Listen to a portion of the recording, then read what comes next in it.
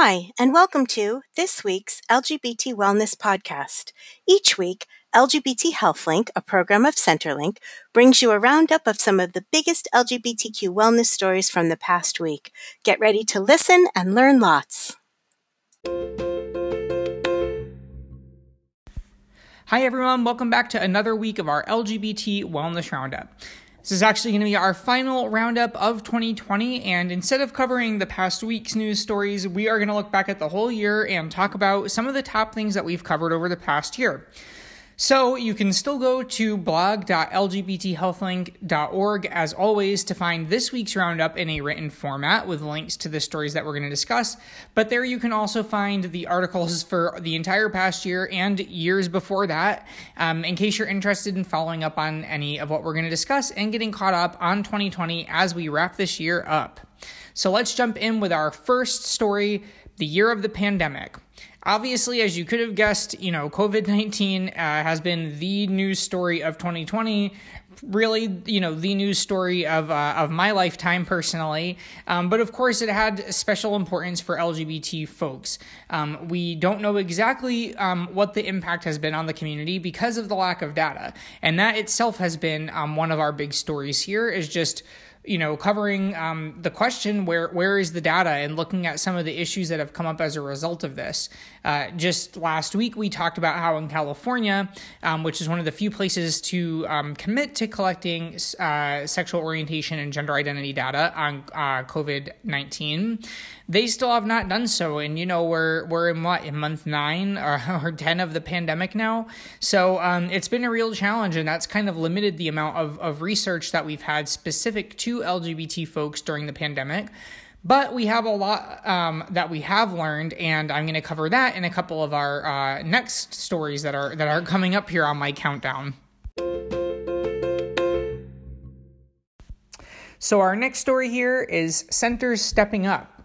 Now, as promised, while we don't have a lot of hard data on how many LGBT people have been infected by COVID-19, what the health complications have been, we do have a ton of reports that have come out around the experiences of LGBT people. And what we're seeing is that a lot of people have been really affected by all of the shutdowns that have happened, a lot of social spaces for LGBTQ folks, whether those are schools where students can meet with their GSA or just be around their friends and outside of homes that aren't always supportive of them, whether that's, going into their job, going into a local LGBT center, going to an LGBTQ bar or venue. A lot of these spaces have been closed, and so that's created a lot of isolation for people. And what we've seen and covered a lot of times here on the podcast is all of the work that local LGBT centers are doing to fill in some of these gaps. So we've covered things like virtual support groups, social opportunities happening virtually, especially during Pride Month. We've seen modified health services that have helped to reduce in-person contact. And we've seen emergency support, things like food pantries and other forms of aid, whether that's, financial or supplies that people need or something else. So definitely a lot of great things that have happened to support the many needs that we've seen people having during this pandemic. If you would like to find a local LGBT center, either to help them out in this important work or to get support yourself, or both, because a lot of times, we give and we get, and that's what these centers are all about. Check out Centerlink's interactive LGBT center directory, which you can find. Just go to lgbtcenters.org and you will see the directory there. It's a really cool tool to find an LGBT center near you. So next up we have health innovations emerge. This is something that I think has been a really interesting story of the year. And of all of the COVID-19 stories that we've covered, I think that this theme is the one that has the impact to or has the opportunity to have the biggest impact moving forward. So with many health centers closing, especially for non-emergency services, transportation's been limited, and of course people have been told to try to stay home, we've had a lot of health innovations come out of this during 2020 that really stand to benefit LGBT people in the long run if they remain in place. So for example, the CDC issued guidance on how to make PrEP more accessible with things like fewer visits to see doctors, fewer visits visits to the pharmacy. And those are changes that could really help make this HIV prevention method easier for people to access moving forward. We know one of the big problems with uptake of PrEP has been just some of these barriers that are in place, both in terms of the cost of going to the doctor, getting lab work done, and just the logistics of doing that, going to the pharmacy, remembering to take a pill every day. So we've seen some good guidance come out that, could really help in the long run, not just during the pandemic. Now, similarly, we've covered some interesting stories here on the podcast about trans folks really benefiting from the widespread adoption of telehealth services. In general, telehealth is not something that's been super supported in the U.S. It's generally not covered by insurance, or it wasn't before the pandemic. And, of course, that means that it's not something that providers are really able to offer. Now, with many insurance companies immediately kind of pivoting to cover telehealth services, we have seen people who normally are not able to access trans-affirming care suddenly able to get that care because maybe they could live miles and miles from a provider who does gender-affirming care, and now it's just a phone call or a video call away. So again, that's something that really could stand to benefit folks. And of course, when possible, it's often better to be able to go to see your health provider in person. But when that's not an option for someone, this is a really great alternative, and it's something that trans folks have really been asking for. I know in my area, folks who live in the more rural zones have a really hard time getting into urban centers to find a doctor or other provider who is specialized in that form of care. So, hopefully these regulations and policies that have kind of moved telemedicine into the mainstream will continue to be an option, at least for people who may not be able to get to see the person that they need to see face to face. Now we're going to leave COVID-19 behind for our last couple stories here, the next of which is Supreme Court signals change.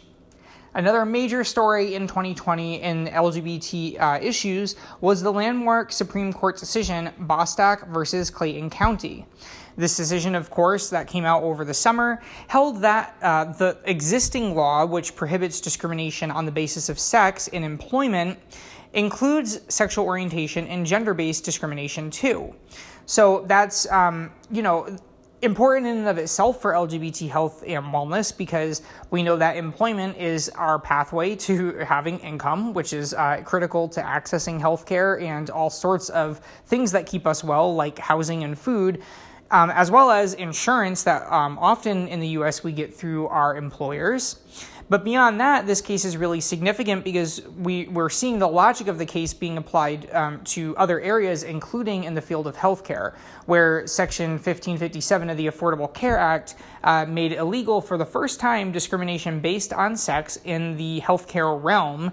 That had been kind of gone back and forth with changes in the federal government around whether or not that applied to gender identity. It had not been clearly applied to sexual orientation. And now with the Supreme Court's Bostock decision, that really is a signal that, yes, under sex discrimination, we're including sexual orientation and gender identity-based discrimination. Now, this is something that I've studied and worked on, so I could go on for the next half an hour about why that's the case.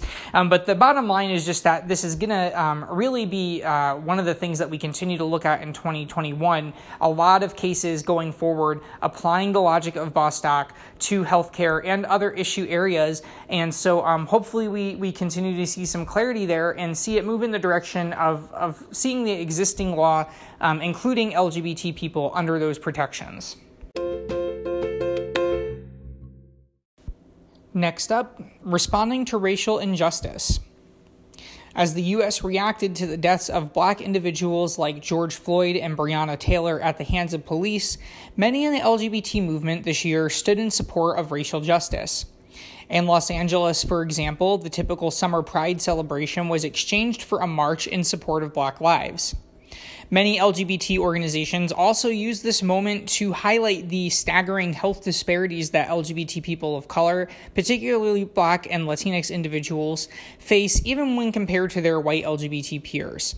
This is something that's very troubling, that when we only talk about LGBT health and we don't look specifically at racial and ethnic disparities, it kind of masks the really horrifying disparities that LGBT people of color face on a lot of different health issues.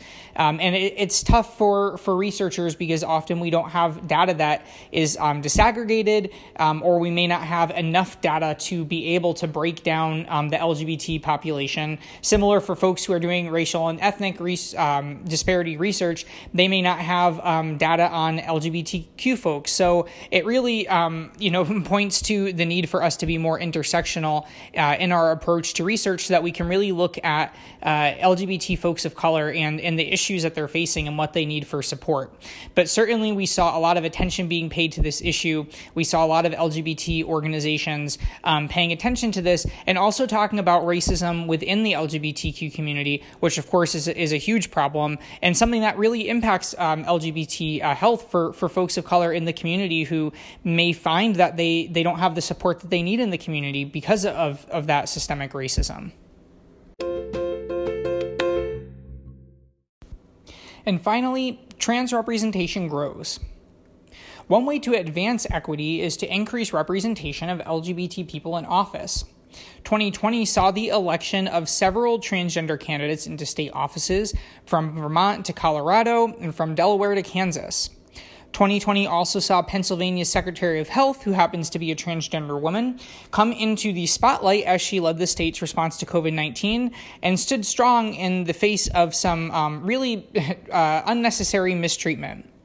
To find out how you can get involved in LGBT policy issues as we move into the new year, check out ActionLink, which is Centerlink's program that's devoted to policy and advocacy work, and something that personally I hope to highlight more as far as its intersection with LGBT health as we move into the new year. Well, that is a wrap, not just on this week's roundup, but on all of 2020. It's been a really difficult year. I know people are really struggling. We are in the midst of a pandemic that has taken so many people from us and that has had a huge impact on LGBT health. We have also had really traumatic experiences for LGBT folks of color. And so it hasn't been a great year, but thank you for tuning in and listening to us bring you what we have found to be the most important and impactful stories on LGBT health and wellness. I hope that it has helped you either in your work or in your personal interest around LGBT health. Certainly, I think we can all hope for and look forward to a more positive and healthy year ahead. I hope that you will stay well during the new year and tune in again when we come back in January.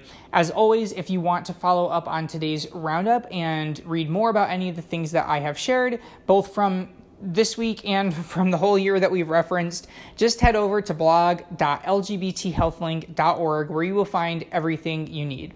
Have a safe and happy new year, and we will see you in 2021.